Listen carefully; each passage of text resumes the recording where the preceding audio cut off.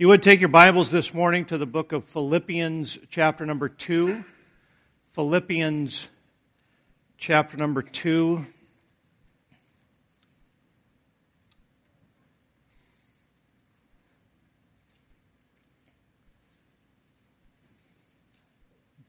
A lot to be thankful for.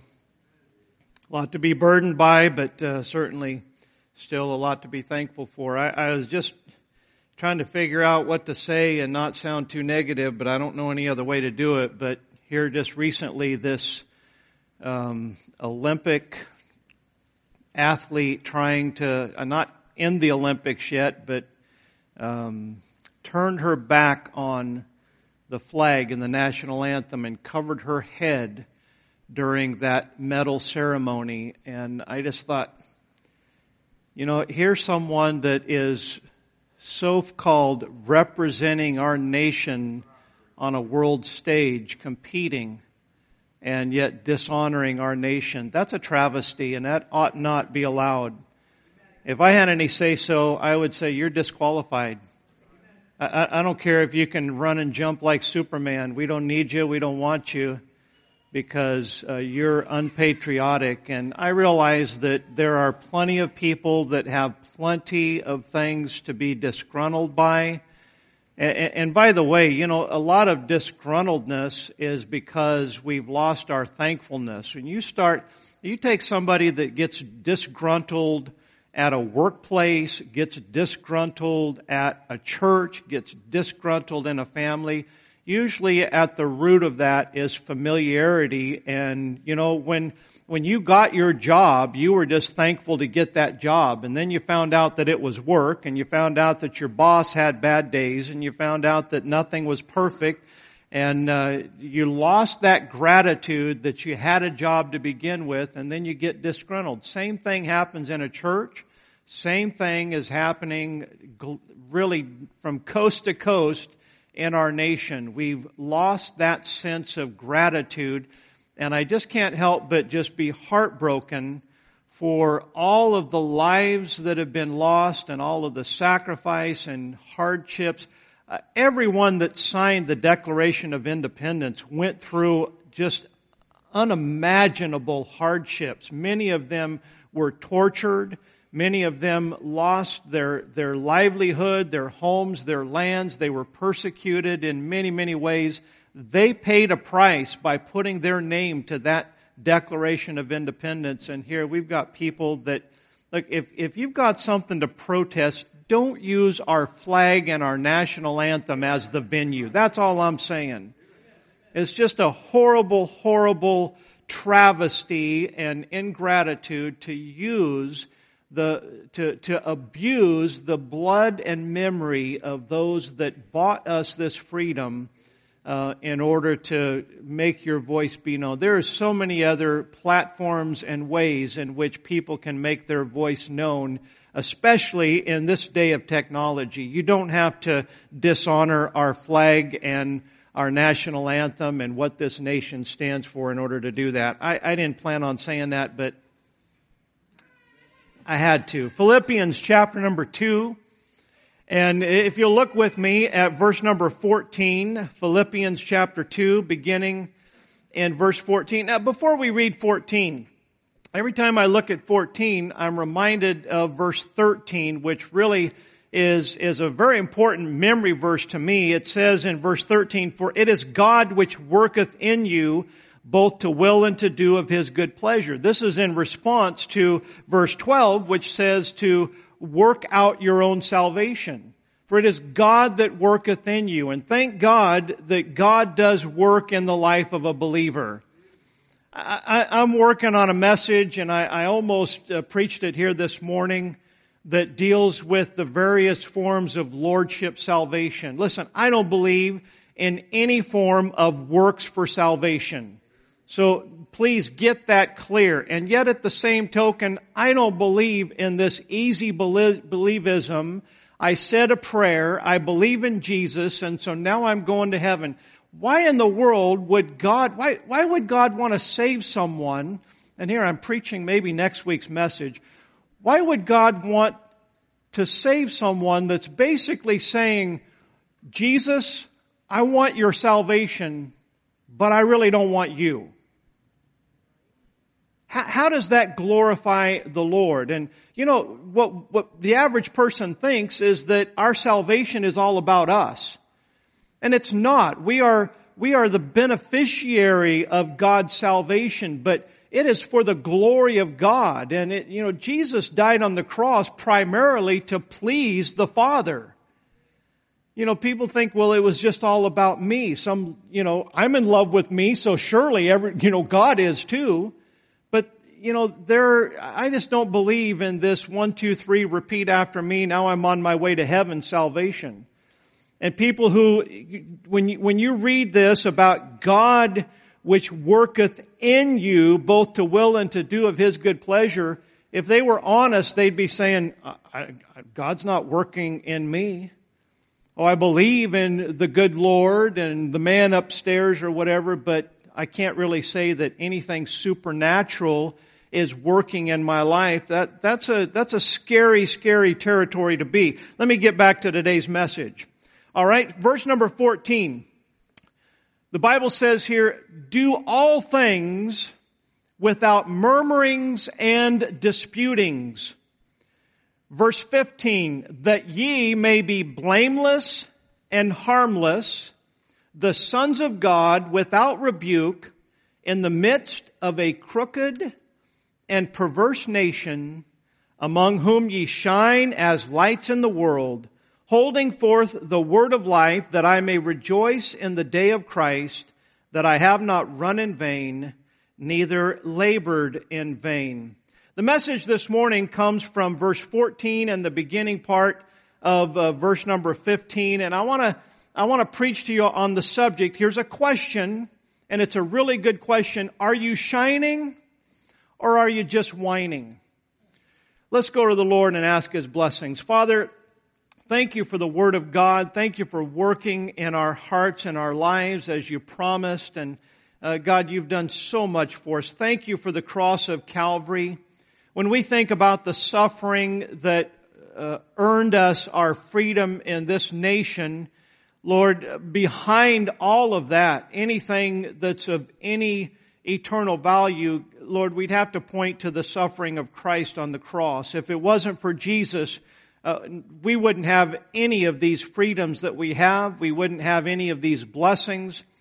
But above all, Lord, we would still be lost and in our sins without the cross of Calvary. Lord, we're asking you now to bless us as we preach the Word of God today. We pray, Father, that the things that are said today would be a challenge, would be received and with open hearts and with a willing spirit.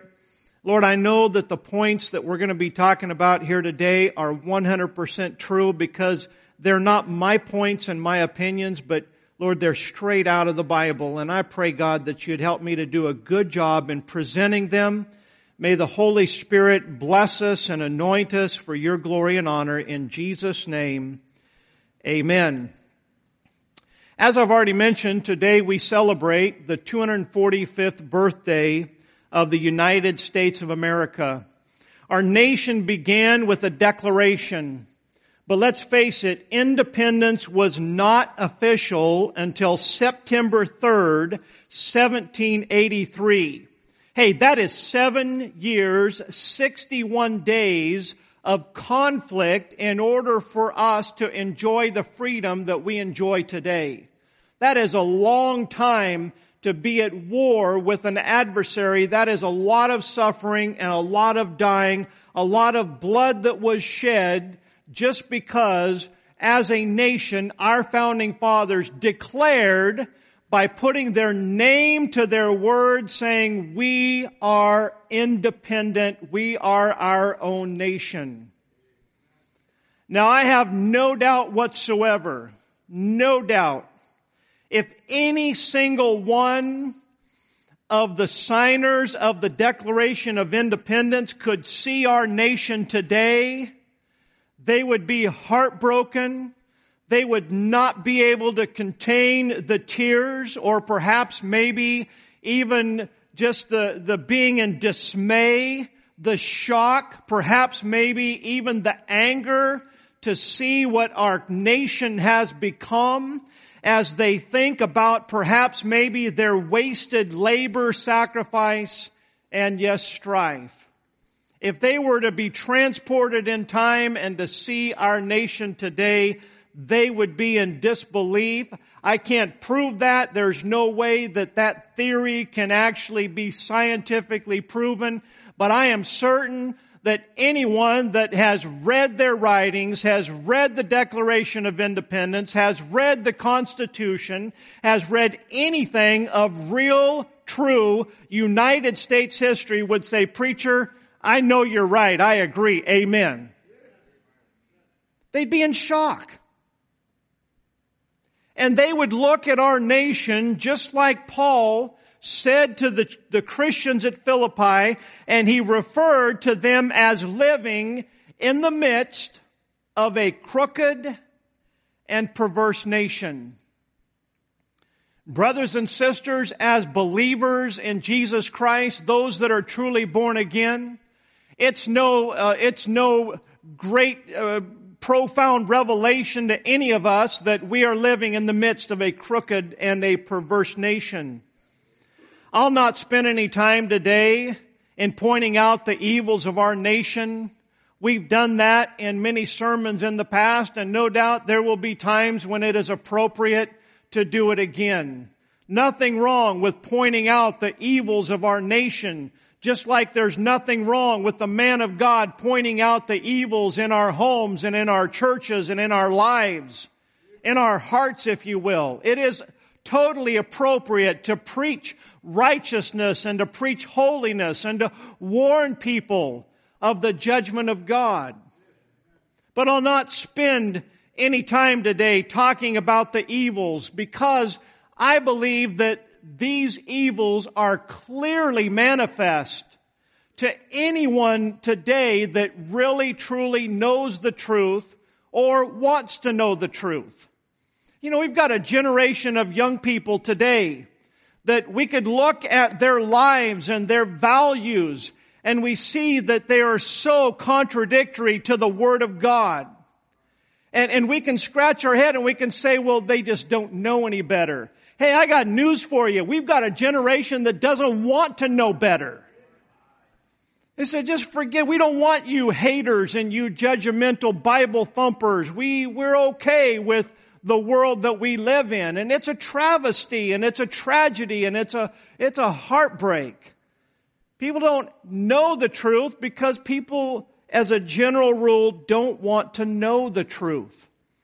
As I think about the city of Philippi and the nation, the surrounding area of Macedonia in Paul's day, I did a little bit of research of the history of Philippi during Paul's day, and I found that Philippi was a Roman colony in Macedonia. And it became a Roman colony when Mark Antony and Octavius, of course Octavius was later known as Augustus Caesar, when they had their showdown in the city of Philippi with Brutus and Cassius. Brutus and Cassius were Roman senators who viewed Rome as a republic, and because of their political views of Rome, they saw that Julius Caesar was a tyrant and that he was a dictator, and they didn't believe that that's what Rome was supposed to be, and so they assassinated Julius Caesar.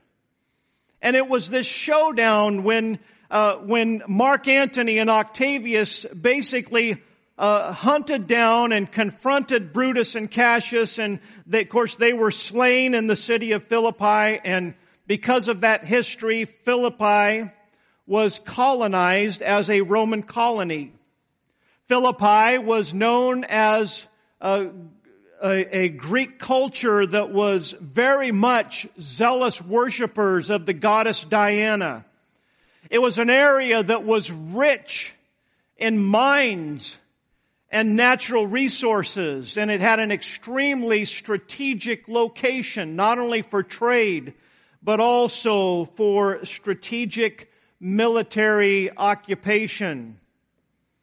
I find that in the city of Philippi that the theater and the Roman games were so prominent during Paul's days that it was known, get a load of this, as Little Rome.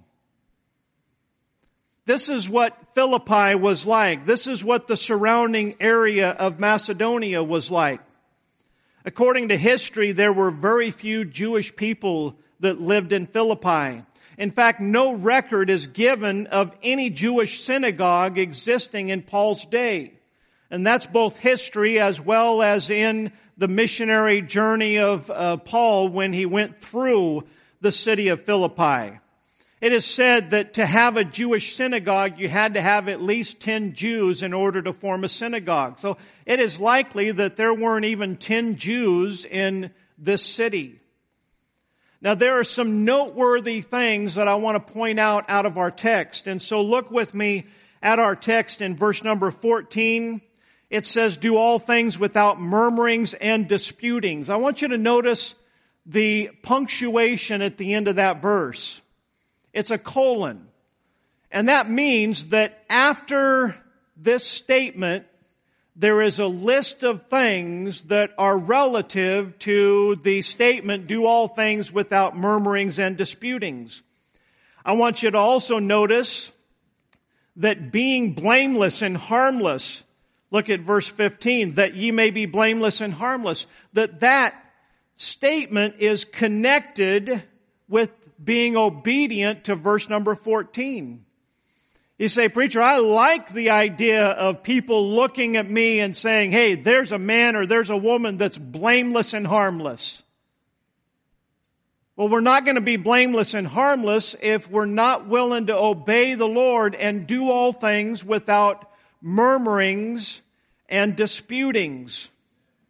And then I also want you to notice in verse number 16 that it says that the holding forth the word of life in verse 16 is connected to the shining as lights in the world in verse 15.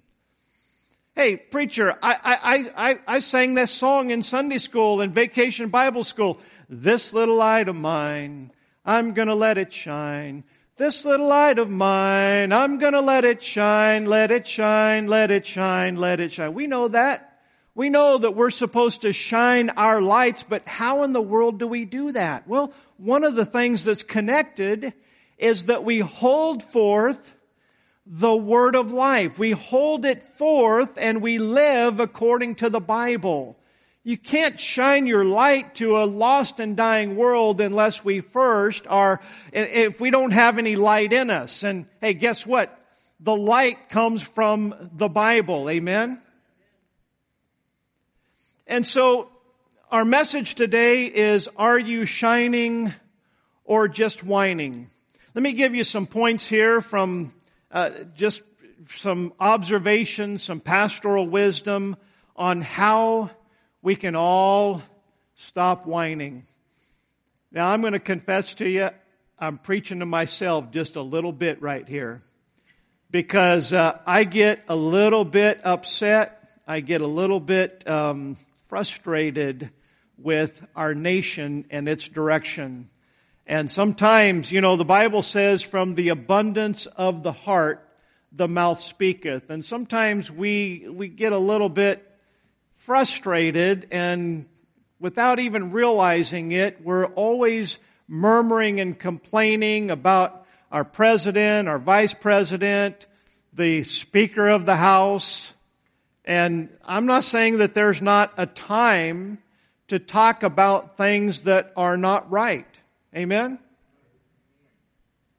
fact, one of the things our president said that he supported this athlete that put a shirt over her head and turned her back, wouldn't even stand on the podium during our national anthem, saying that that's what America is all about, people to be able to express whatever they want and whenever they want. And I think that's a travesty. That's not good leadership. So I'm not talking about never exposing error and standing up for the truth, but sometimes if we overwork it and we're just constantly griping and complaining, then what happens is it just ends up being a bunch of whining. How are we going to stop our whining? Number one, a lot of brethren won't like my point here, but I believe I'm right. Number one, stop trying to save America and save Americans. You know, it has been vogue in fundamentalism for so long, this concept of God and country, God and country, God and country. It's been the norm for so long that the average Bible-believing Christian thinks that patriotism, being a proud citizen of the United States of America, is biblical. I told you some people aren't going to like that. Now listen, I am not unpatriotic. But I'm a citizen of a better country, and that citizenship always comes first. And I've studied American history. And you know what? This nation was born. It was not a document. It was not a president that made this nation what it is. This nation was formed because of the citizens.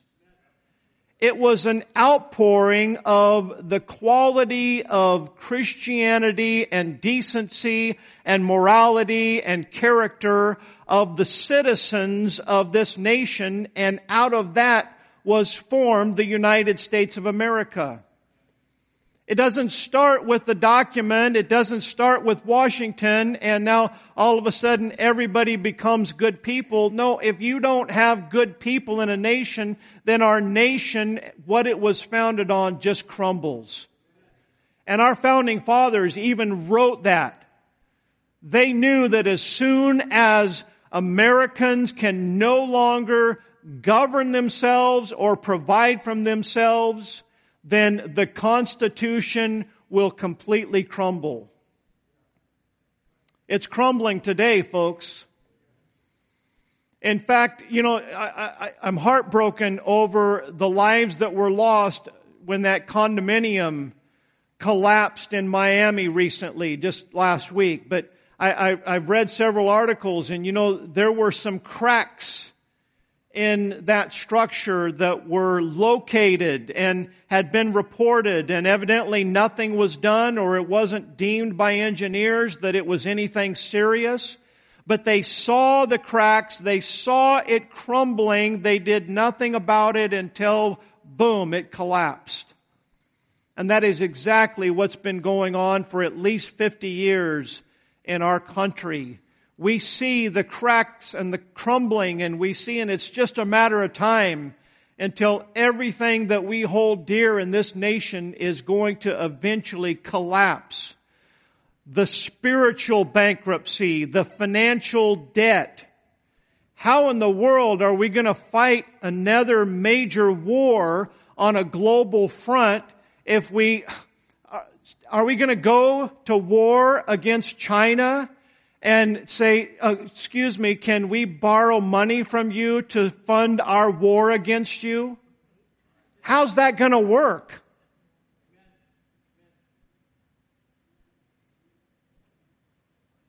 How can there be... My wife and I just celebrated our anniversary, and we drove up to Boone and Blowing Rock, had a wonderful day together. But as I'm driving up there, and then we drove back a different way down through Lenoir, do you know how many billboards and signs and reader boards that I saw that said, "Help Wanted"? I'm not kidding you. It was like almost every business that you passed. They're wanting somebody that will come and work. Why won't people work today? Because they don't have to. And you say, well, who's paying for that? Taxpayers. Really? There's not enough taxes to pay for all of that. It's got to come from somewhere.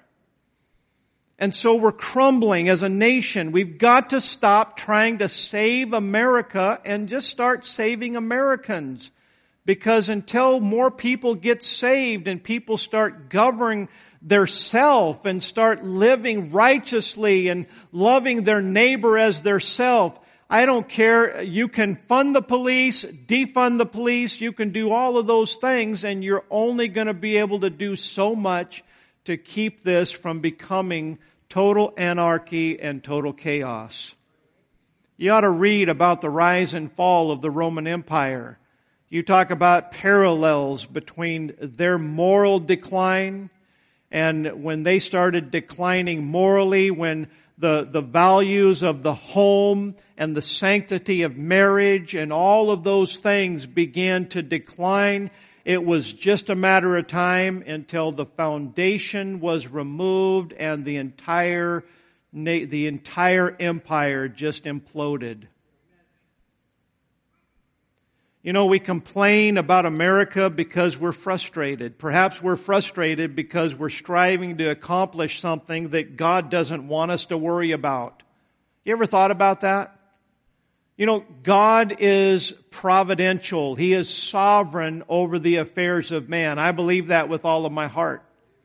But I also read in the Word of God that God has given jurisdiction to the kingdoms of this world to guess who? To Satan.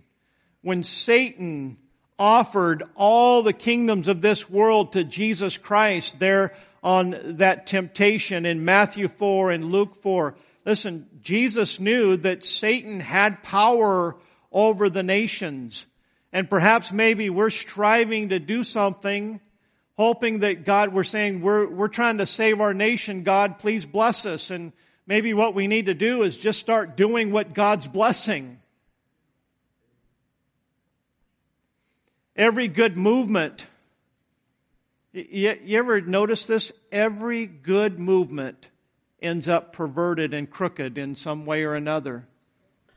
It can be something that's great. You know, I have seen in my lifetime, I think that the movement going back to the authority and purity of this King James Version of the Bible, I am all for that. But I've even seen that movement become crooked and perverted and pharisaical. And people who live worldly and wicked, and they think that they're right with God just because they carry the right version of the Bible. You know what? All of the religions, all of the movements that start out good, you watch and see they eventually get crooked and perverted. Why? Because Satan makes sure that they do. You know, there are Bible colleges that started out great in our nation, teaching people the Word of God. Do you know that the University of Harvard started to train preachers to preach the gospel here in America? You can't find the gospel. You can't find God anywhere near Harvard today. And you think about every major university. You think about even good, fundamental, solid Bible colleges that started out for the right reason. And what happens? They end up morphing into something that's crooked and perverted. You know why that is? It's because when God blesses or when good things happen, human nature is we start getting our eyes on the blessings rather than the blesser. Happens every time. Every single time. And that's exactly what's happened in our nation. You know, the Pharisaical movement started out as a great movement. I mean, you had dead Orthodox Judaism back several hundred years before the time of Christ, and you know, a bunch of people the Pharisees formed, and that word Pharisee just simply means someone that's set apart. And you know what you had? You had people that were believing the Old Testament Scripture, and they were separating from the Sadducees, who really didn't believe anything. And it was started out as a good movement. But by the time that Jesus shows up, that whole Pharisaical movement had taken on a life of its own. And they forgot why they separated, and for whom they separated, and now all of a sudden the separation was all that they focused on. You know, you can trace the roots. Even the independent Baptist movement of the last 100 years started out as a great thing.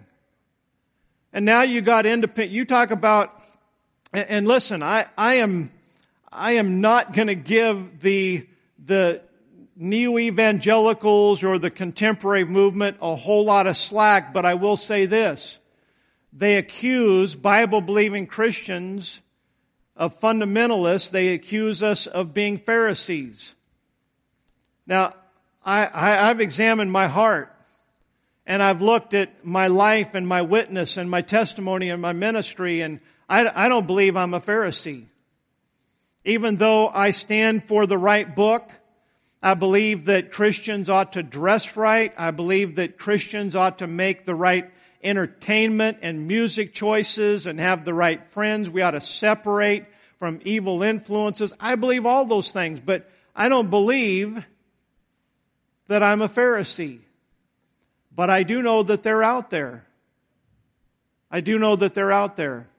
If you don't dress like us, you know, there are places literally in our county and surrounding counties that good men, good preachers, stand on the Word of God. They wouldn't let me preach in their pulpit for nothing because I have this beard. You say, well, wait a minute.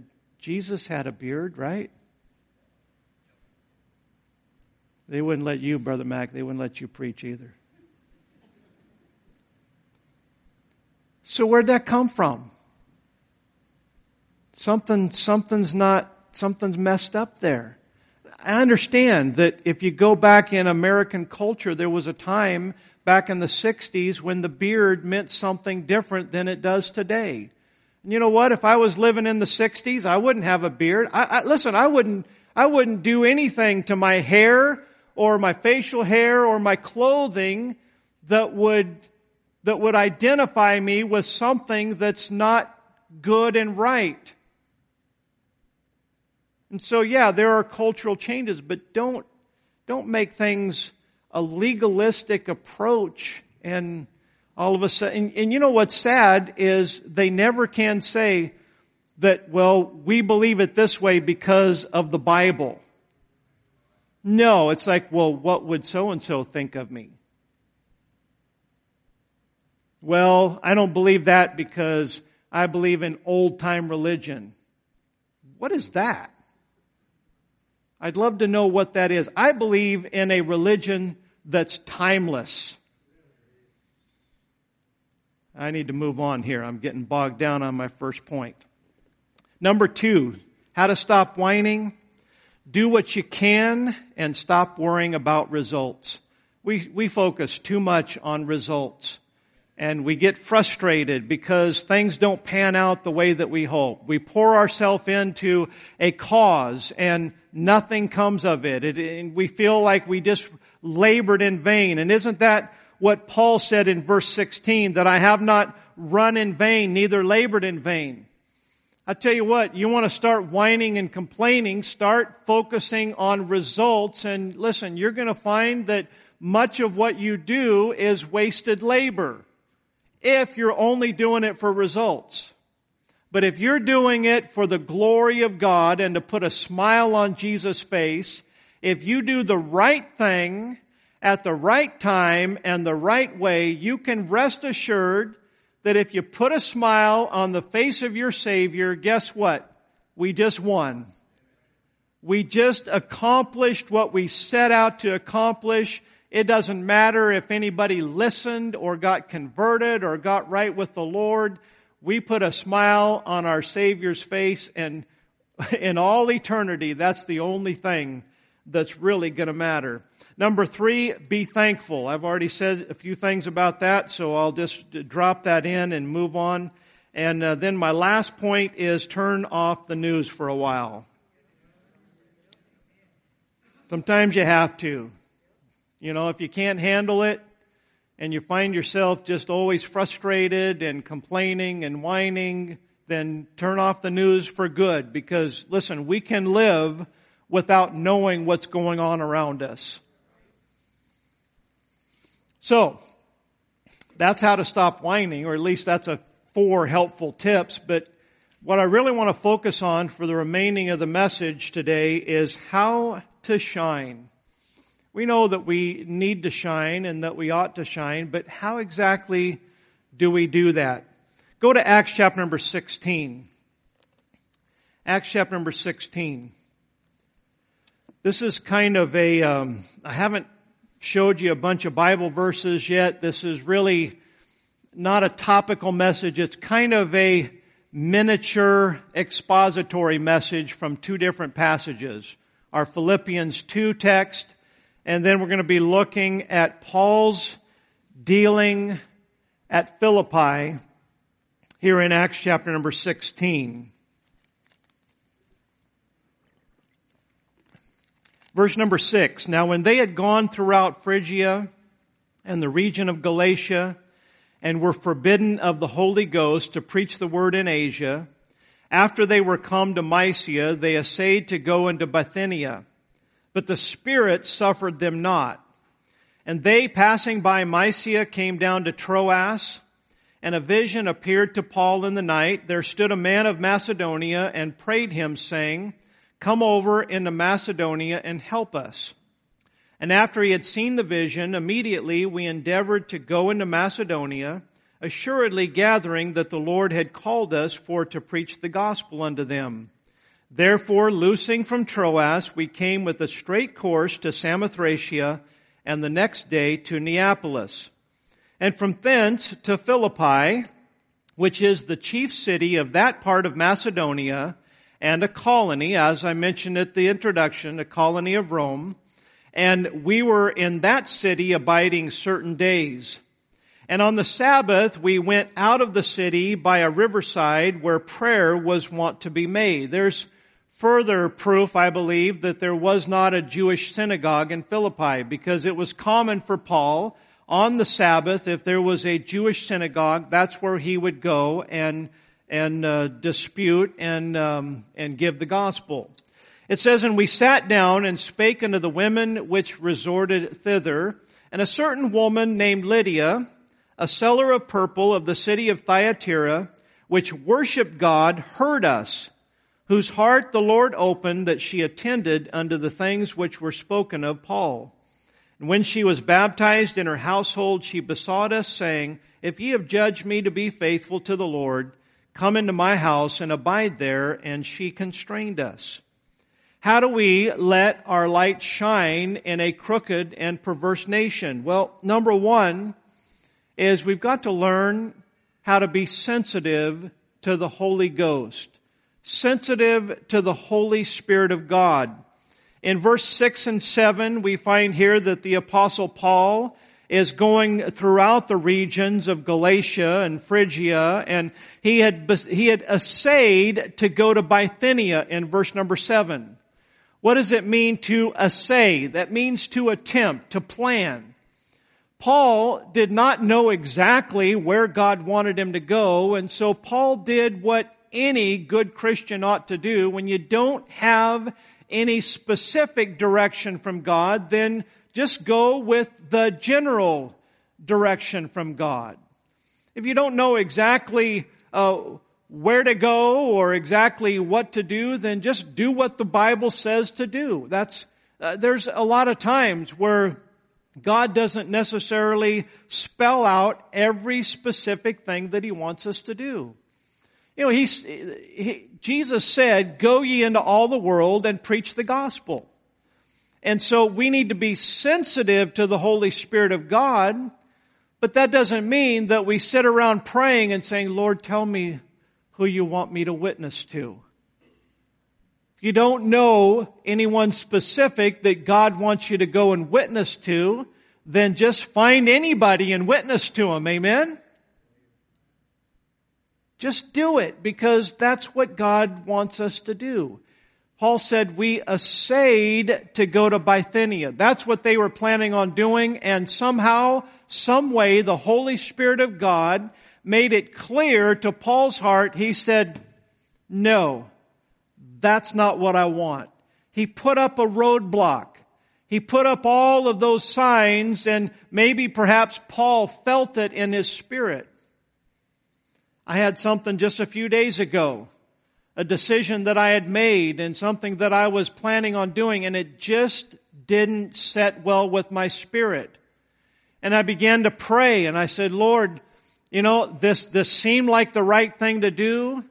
It felt right at the time, but right now it's not feeling right. And I don't know exactly what to do. So I began to pray, and I said, Lord, please guide me through this. I want to be sensitive and yield to the Holy Spirit. And you know what? Within just a few days, the Lord was so gracious, and He answered that prayer. And as soon as that answer came, it was like total peace in my heart. It was just a burden lifted. And I knew that was the Holy Spirit of God trying to lead me away from something that He didn't want me to be involved in. As Brother Mac Pennell would often say, God's good about that. Did I quote him okay there, sister? That's what I remembered him saying. God's good about that if we are listening, if we're ready to obey. Now, if we're double-minded and unstable and we're just wanting God to tell us what we want to hear, then we're not going to hear what we need to hear, because God knows our heart. But when we are really sensitive to the Holy Spirit of God, then God will lead us and guide us. Let me say this. I've said it many, many times in the past. You will find the will of God while you are doing the will of God. Just do the will of God, and God has a great way of just taking care of the rest. Number two, listen for the Macedonian call. In verse 9 through 10, a vision appeared to Paul in the night. There stood a man of Macedonia. A specific calling, a specific person appeared in Paul's dream. And the Holy Spirit revealed this vision to him. And this man said, come over and help us. And in verse number 10, Paul recognized that this was the Holy Spirit of God assuredly gathering that the Lord had called us for to preach the gospel unto them. Listen, there are needy people everywhere. They're all over the place. They're in Statesville.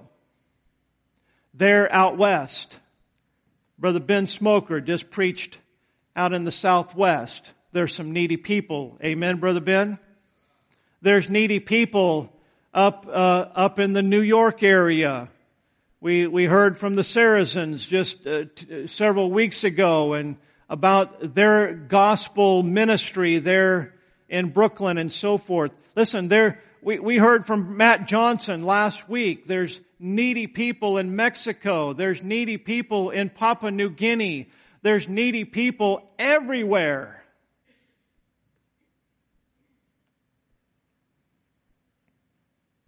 And God may be calling you to go to a needy people. He may be calling you to go. He may be calling you to stay. And let me tell you the same thing that Brother Runyon told me when I was a young man trying to figure out what God wanted me to do. He said, Brother Randy, if you don't know what He's trying to tell you, then just bloom where you're planted. And that was good pastoral wisdom. Listen, God will make it clear to you and other believers. Look at verse number 10 here in the Word of God. Paul has the vision, but notice it says, we endeavored to go into Macedonia, assuredly gathering that the Lord had called us for to preach the gospel unto them. This was something that Paul did not just come up with his own. He wasn't a lone wolf McQuaid. He had people traveling around with him. And while Paul was the primary leader and the Holy Spirit was leading Paul, the people around him, the them and the us. They recognized it. They saw it.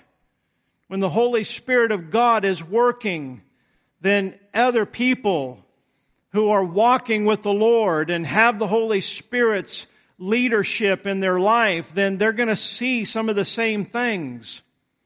If you want to make your light shine, then listen for that Macedonian call. Number 3, in verse number 13, it says, on the Sabbath we went out of the city by a riverside. Go down to the riverside.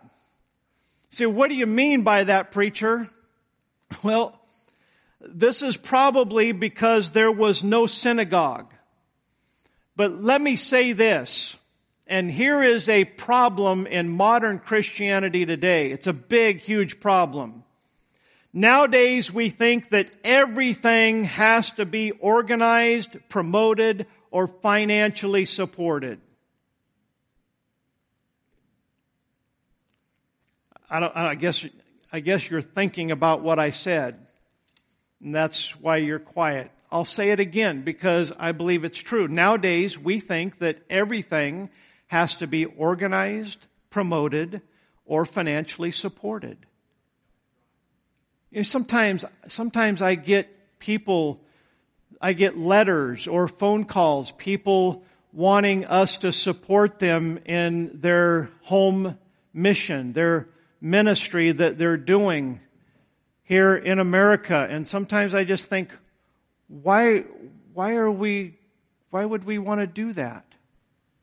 You know, I think about the faithful people that go out on our street ministry every Saturday. And folks, we've been having anywhere from 20 to 30 from all different ages.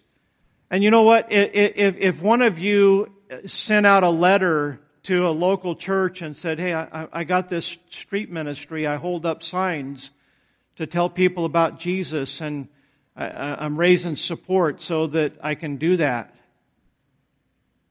And look, if I'm a pastor, I'd be going, what? Why would I do that? And we think that everything has to be supported. It has to be organized. I mean, God forbid that you would stop and witness to someone and it's not something that the pastor announced that we're going to do it all together. And nowadays everybody has to have a bandwagon. You know, I can't just do what I'm supposed to do. I have to have somebody on my bandwagon. You know, here's the problem, is that in the day of social media, it appears to me that too many of God's people have to get some attention for everything that they do. There's a lot of ministers out there that, I mean, everything that they do, they have to post it on their Facebook. Oh, I went and visited someone in the nursing home, and I'm a wonderful pastor, and I did this and I did that. And sometimes I just want to say, why don't you just shut up and do it? But no, we have to have attention. We have to have a selfie, and we have to have a photo op so that everybody knows what we're doing. And Paul didn't have to have any of that. Paul just knew, I've got the gospel. You know what ministry is, folks? 2 words, you can remember this. It's Bible and bodies. You got the Bible, and there's people everywhere. And if you want to make a difference, if you want to let your light shine, then you need to just start letting it shine. You've got to go down to the riverside and just do it and quit thinking, well, and here's the truth. Do you know that knocking on doors today is not as effective as it was back in the 70s? Okay, fine.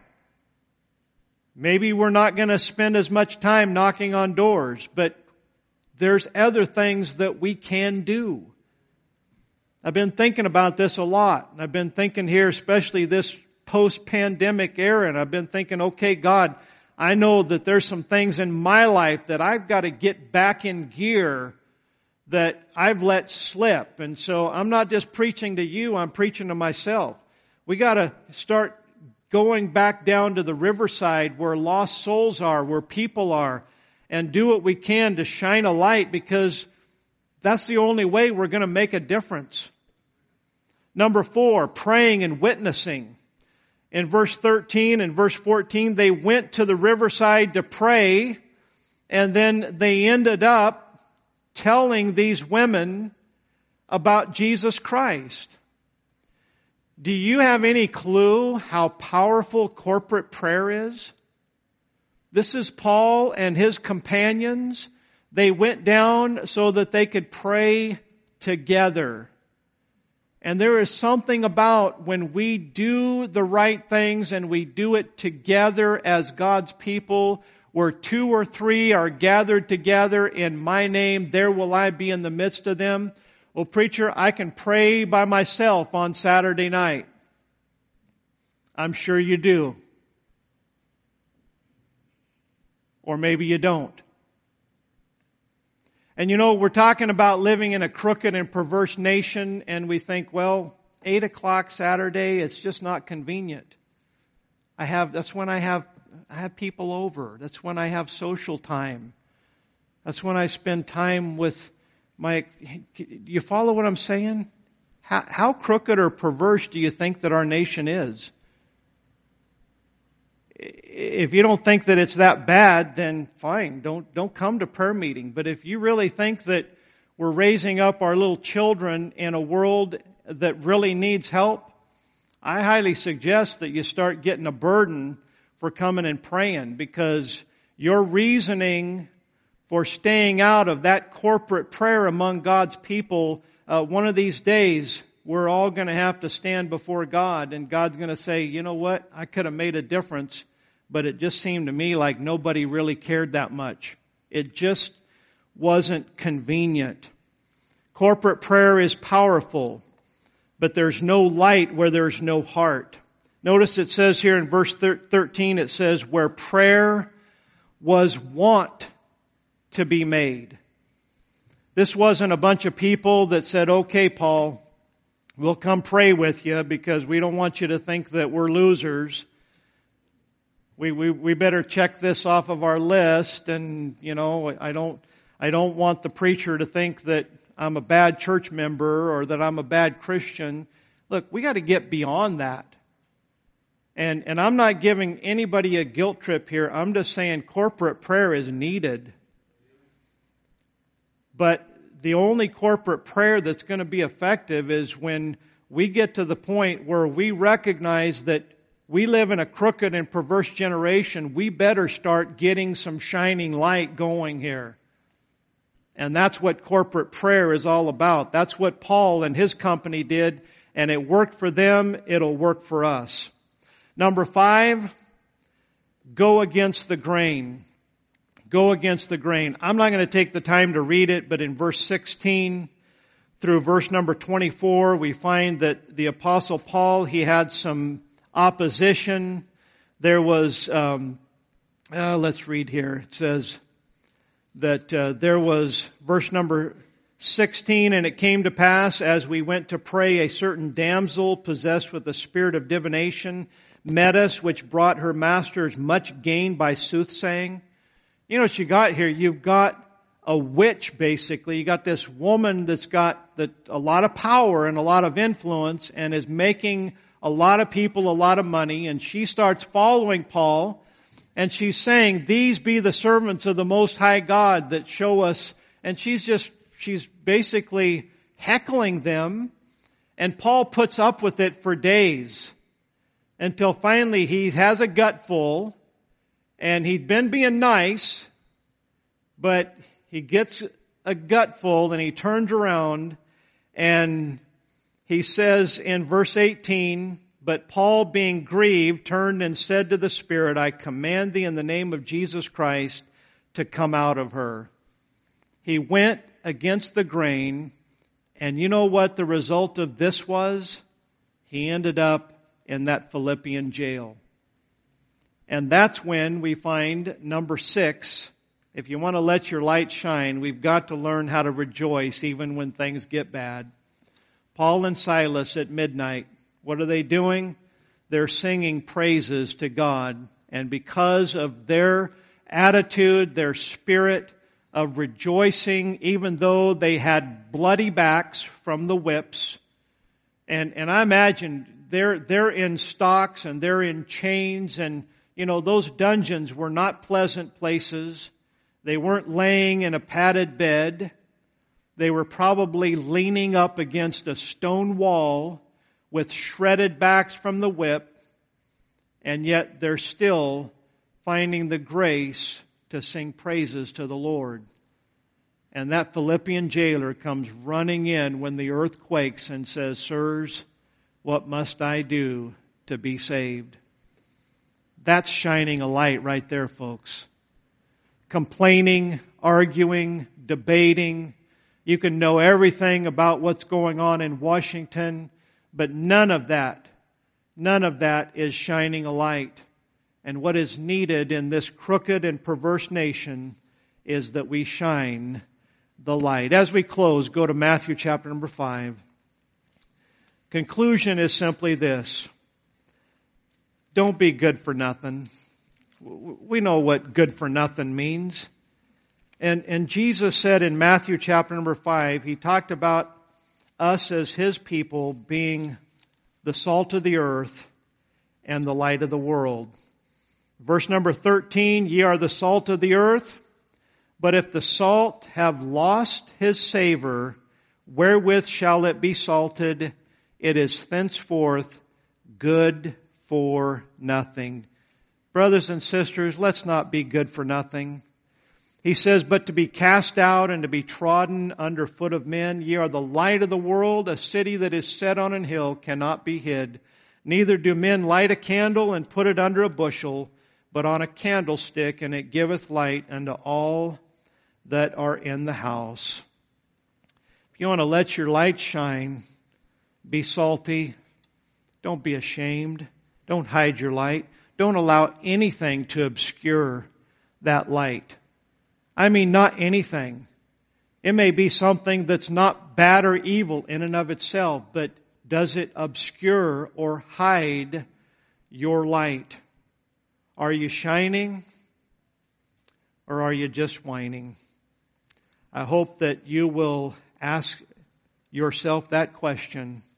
And if the answer is, I'm doing more whining than shining, then I hope and pray that we'll all collectively get right with the Lord and start doing the same things that Paul and his company did. Go down by the riverside. Start being sensitive to the Holy Spirit of God.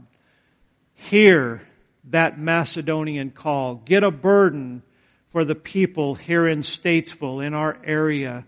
Get a burden for the lives around us. And, sometimes it's hard for us to get a burden for people locally because we think, well, no, everybody knows the gospel. Au contraire. Not everybody knows how to be saved. There is so much deception and misinformation all around us. Lots of churches, but not a whole lot of light. This area needs the light of Jesus Christ, and we're the ones that are supposed to let it shine to a crooked and a perverse nation. Let's stop whining and let's start shining. Let's go to the Lord in prayer. Father, thank you, Lord, for your grace and your mercy. Thank you for your grace upon us as a nation. We certainly are a crooked and perverse nation. Lord, I think about what the Word of God says. This world that we live in is a present evil world. But Lord, you called us to be a peculiar people, lights shining, God, not to be assimilated or part of this worldly wicked system, but Lord, to come out from among them and be separate and to shine the light. Lord, may people see in our lives and in our spirit and in our words what Jesus Christ has done for us. Help us to hold forth this word of life as you have called us to do. In Jesus' name we pray. Amen. Remain seated with your heads bowed and your eyes closed as the pianist plays softly. God spoke to your heart here this morning. If you've done more whining than shining, then I'd like to just encourage you to get it right with the Lord today. If you've not been shining like you ought to be shining, maybe there's some things that the Word of God showed that Paul and his company did that you need to start doing as well. I know God spoke to my heart about a number of these things. And I hope that we will all, as a church, as a family in Christ, that we would all take heed to these truths.